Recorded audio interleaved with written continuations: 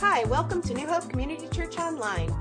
The sermon you're about to hear was originally given by Pastor Chuck Wilson.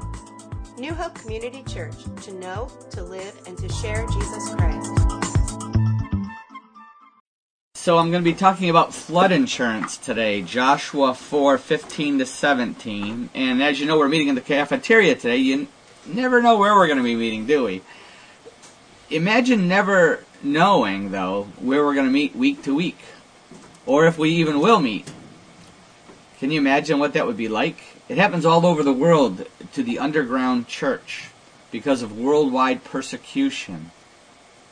Very few Muslim majority countries allow any kind of freedom of faith. Just read Voice of the Martyrs or Open Door Ministries. Also, Christianity under communism faces intense persecution. China, where the buildings are demolished and homes are raided, and they often end up out in the forests or rivers for secret baptisms. Terry Noble has a great blog called Persecution Unveiled, which is on our website. Click on that and listen to what she has to say and read what she has to say on a weekly basis. The Bible teaches that one day all true believers will be persecuted. In fact, it's one of the signs of the ends of the age, just before the second coming. Matthew 24:9 says this.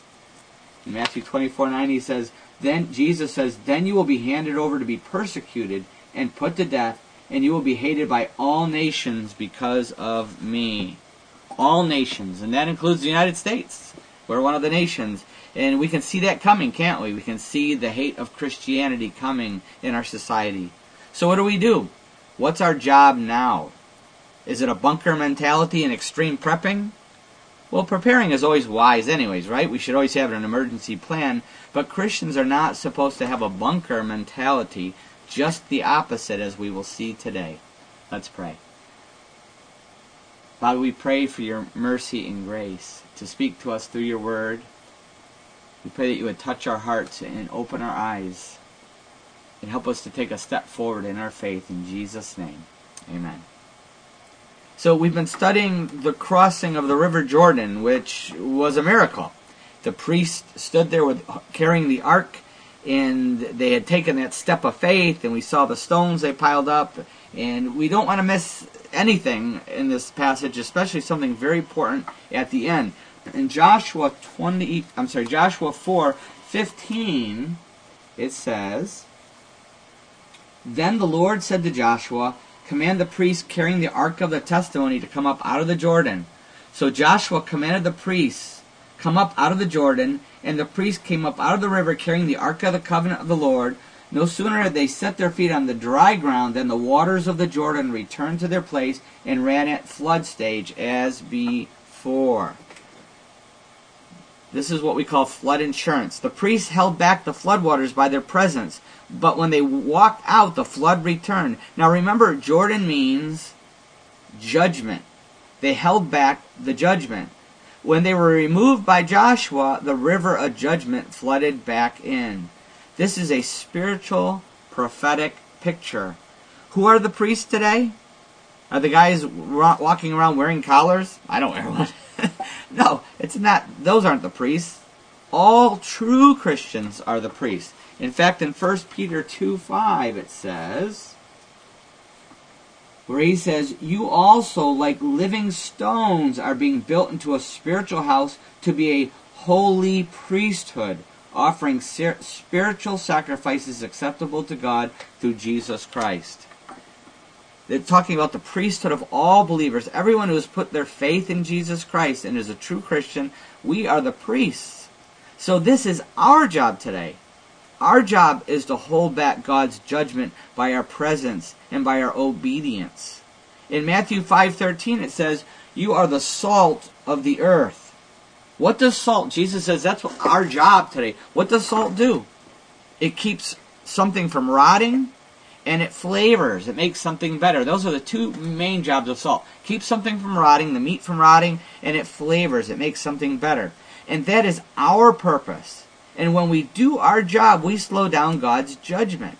But when we don't do our job, Matthew 5:13, the rest of the verse there says, You are the salt of the earth, but if the salt loses its saltiness, how can it be made salty again? It is no longer good for anything except to be thrown out and trampled by men.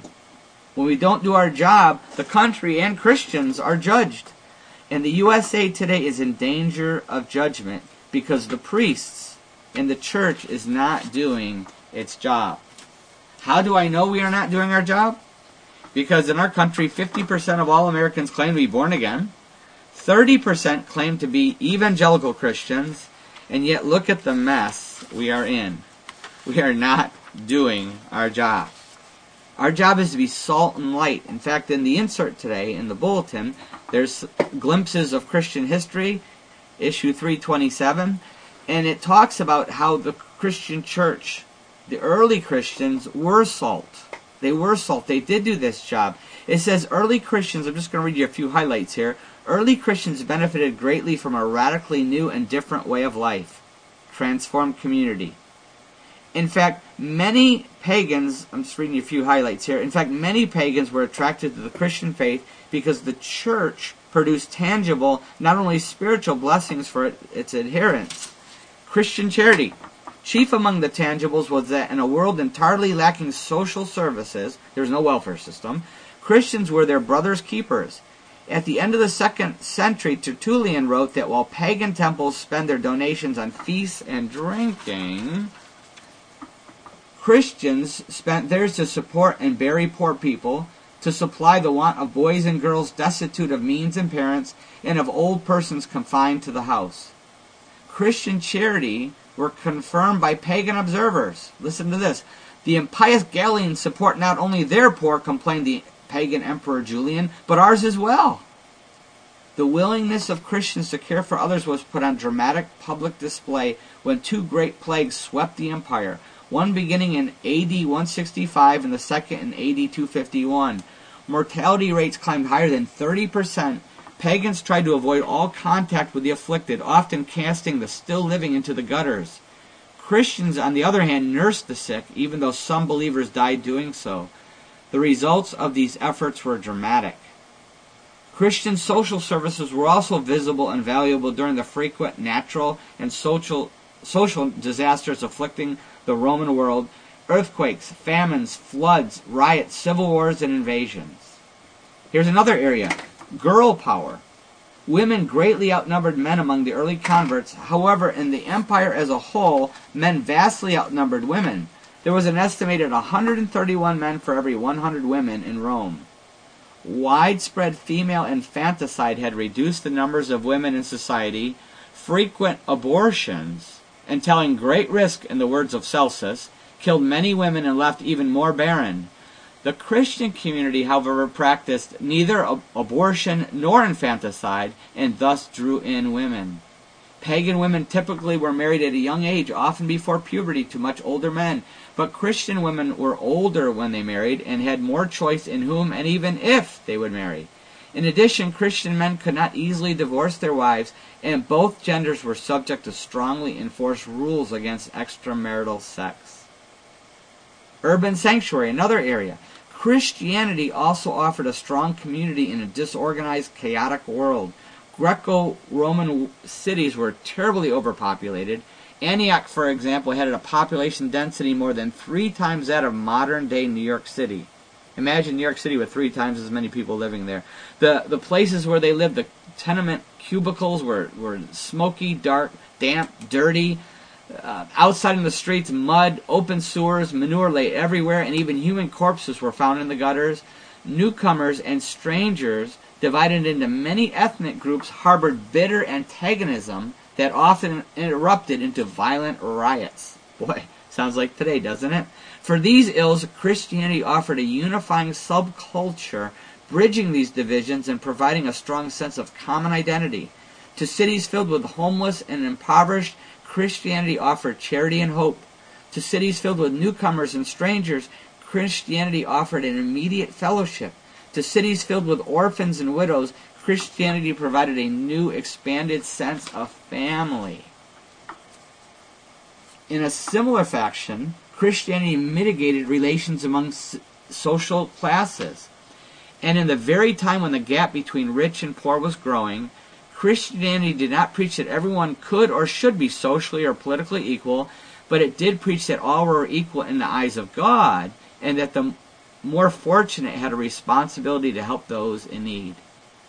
And here's the last thing I'm going to read. Did you know between 250 AD and 300 AD, the percentage of Christians in the Roman Empire grew from approximately 2% to 10%. And now we know why, because they were being salt and light. Our job is to be salt and light. Matthew 5:13, I'm going to read the next couple verses, through 16. You are the salt of the earth. Verse 14, you are the light of the world. A city on a hill cannot be hidden, neither do people light a lamp and put it under a bowl. Instead, they put it on its stand, and it gives light to everyone in the house. In the same way, let your light shine before men, that they may see your good deeds and praise your Father in heaven. We're also to be light so that they could praise our Father in heaven. Back to 1 Peter 2, now this time in verse 9, where it says, but you are a chosen people, a royal priesthood, a holy nation, a people belonging to God, that you may declare the praises of him who called you out of darkness into his wonderful light. That we may declare the praises of him. That's our witness. That's the whole point of us being salt and being light, is so that we can be a witness and share the love of Christ and share the gospel of Jesus Christ. That Jesus died for our sins. That he gives us life. That he gives us life if we put our faith in him. Eternal life, someday in heaven with God forever. But a life that starts right now, a new, different, dramatically different life, a full life, a life with purpose here, if we will turn over that life to him and surrender our life to him. And that's the whole purpose of the miracle back in Joshua 4:24. To witness to God's power. Back in Joshua 4:24, he said, he did this so that all the peoples of the earth might know that the hand of the Lord is powerful, and so that you might always fear the Lord your God. That's the purpose of parting the river and taking the people through the river. That's our job, to be salt and light. But when we don't do our job, or if we are removed for some reason, there is a mess. And also God's judgment. We can see that in the USA today, the effects, as Jesus Christ is removed from the public sphere. The media today is mostly anti-Christ, and we see what's happening in our society, that our culture is rotting, because a whole generation has been brainwashed. They bought the anti-biblical propaganda, and we're suffering the effects. Just one example. God has been removed from the public schools. The Bible was one time a textbook in the schools. Not just Bible reading, but it was actually the main textbook in the public schools. Did you know that? Probably not, because none of you are old enough to remember that, but you probably do remember when the Bible was allowed, or prayer was allowed in the public schools. Some of you remember that. But God was removed from the public schools. Prayer was removed, and the results have been shocking. In fact, David Barton on Wall Builders, I had sent out this video via email earlier this week, but on Wall Builders, he showed some of the results of rejecting God in our public schools. He says in one of his articles here, the statistical records of the past 60 years clearly show a negative impact starting around the year 1962, when school prayer was removed. Teen pregnancy rates have gone up 500%. Unmarried mothers have risen dramatically since 1962. The divorce rate is so high that many young children don't really understand what a family is. Violent crimes have risen steadily since the early 60s. Our prison system is bursting at the seams. The SAT scores have steadily declined each year since 1962. In fact, for the first 18 years since 1962, it was a complete decline, steady decline, and it stayed stuck down there now. We once had the best school system in the world, and now we're ranked about 15th among industrialized nations. This despite spending more money than any other nation in the world on our school system. But get this. It's interesting that in Christian schools, they have a much higher SAT score than in public schools. And yet they spend much less per student than the public schools. But in fact, David Barton points out that their scores are still, in Christian schools, are still near the 1962 levels. What does that show? It shows the difference when you allow God into a school. And also government records. Here's another crazy thing. Government records, he shows that the top 7 leading problems in our schools ranked from 1st to 7th in 1940 versus 1990. Look at the type of differences. All since we took God out of the schools. 1940, number 1, talking out of turn. Number 2, chewing gum. Number 3, making noise. Number 4, running in the halls. Number 5, cutting in line. Number 6, dress code violations. Number 7, littering. 1990, the top 7 problems in the public schools. Number 1, drug abuse. Number 2, alcohol abuse. Number 3, pregnancy. Number 4, suicide. Number 5, rape. Number 6, robbery. Number 7, assault. Are we happy with the results? God is gradually being removed from the USA today, and we see the results all over our society. And the day will come when God's people are removed, and God's judgment will come in like a flood. We see this picture here in Joshua chapter 4 with the Jordan River, but we see a picture even earlier in the book of Genesis, Noah and the flood, when godly Noah and his family were removed. The flood was sent after they were put in the ark. We're going to see the same thing happen. That's a picture, a prophetic picture of what we're going to see in the end times. If you read the book of Revelation, when the church is raptured. Now, we don't know when that rapture is going to happen, whether it's going to be at the beginning of the 7-year tribulation, whether it's going to be in the middle, whether it's going to be at the end, just before Jesus comes again. We don't know, but we know that when that happens, finally, the ultimate judgment is going to fall upon this earth. How about us today? As Christians, are we being salt? Are we holding back judgment? Or have we lost our preserving power? Are we shining the light of Christ for those who are drowning in judgment already? We see a vivid picture of this today, don't we? The mobs are marching for so-called tolerance as they burn things and attack people and bully us and kill babies. Some kind of tolerance, huh? We are in a spiritual war. That's what we're in. But in this war, we are called to speak the truth in love. Ephesians says to speak the truth in love. To speak the truth. And it's not easy, but we're called to speak the truth. I have a little sign on my desk to remind me of something. It says, truth, it's the new hate speech. Truth, it's the new hate speech. And then underneath that, a quote by George Orwell. He says, during times of universal deceit, telling the truth becomes a revolutionary act. During times of universal deceit, telling the truth becomes a revolutionary act. We see that today. But we're called to speak the truth, no matter what. But it has to be in love. Very important to speak the truth in love. One of my daughters plays basketball. Several of them play basketball. One of them just had a game recently, a playoff game, and it got pretty hot. They were playing a tough kind of inner city kind of a school, and we won the game, and she made this really good block on one of the girls at the end of the game. She blocked the ball as they were shooting, and the girl took it very personal, got very, very angry. You could see it. Went over and fouled, pushed my daughter out of bounds, running for the ball, and then in the line afterwards when they were shaking hands, she went and shook my daughter's hand. She pulled her hand away, and my daughter was like, what? and she said, you want to fight? You want to fight? Meet you outside right now. We're going to go fight.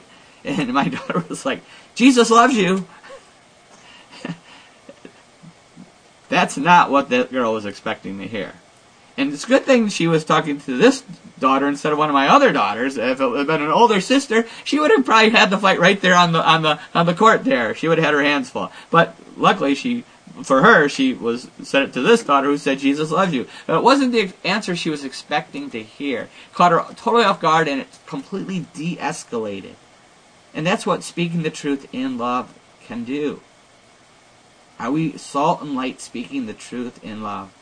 Maybe you're here today and you're not a Christian yet. You're still stuck in the mud. You're stuck in the middle of that river and you're facing judgment. It's coming any time. Could be today for you.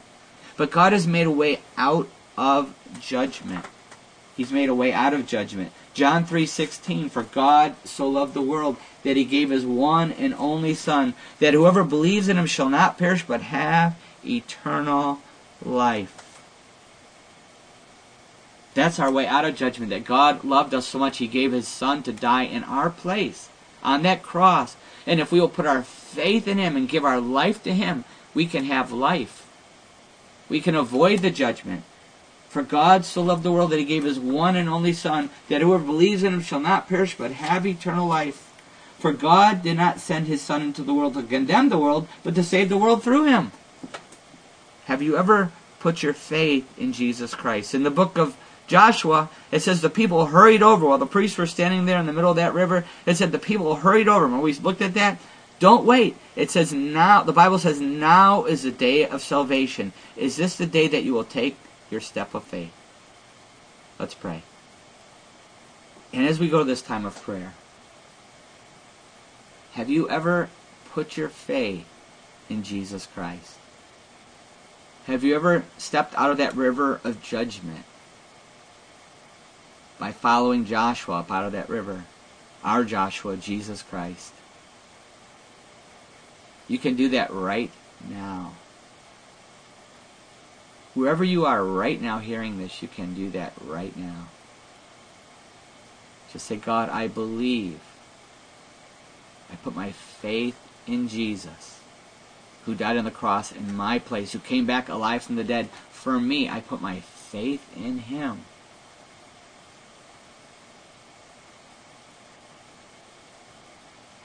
I give my life to him. I surrender this life. I ask you to forgive me for my sin. Forgive my sin. I repent of everything I've ever done in my life that goes against your word, against your perfect plan for my life. I ask you to forgive me. I repent of that. I'm putting my faith in Jesus.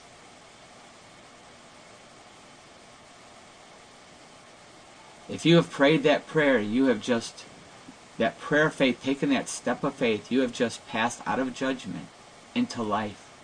Eternal life, and even more importantly, right now, a real life with God as your Father, with the Holy Spirit living inside of you, through Jesus Christ. And if you're a Christian here today, I want to pray that, I want to just take some time to pray about what is our call as salt and light. And every time, just as a reminder, every time you use salt, I know we're not supposed to use salt, but I like salt. Every time you use salt this week, or from now on, that would be a reminder that I'm supposed to be salt. Or every time we turn on a light, we all use light every day. Turn on lights off and on every day. Every time we turn on lights, a reminder that I'm supposed to be the light of Jesus Christ in this world.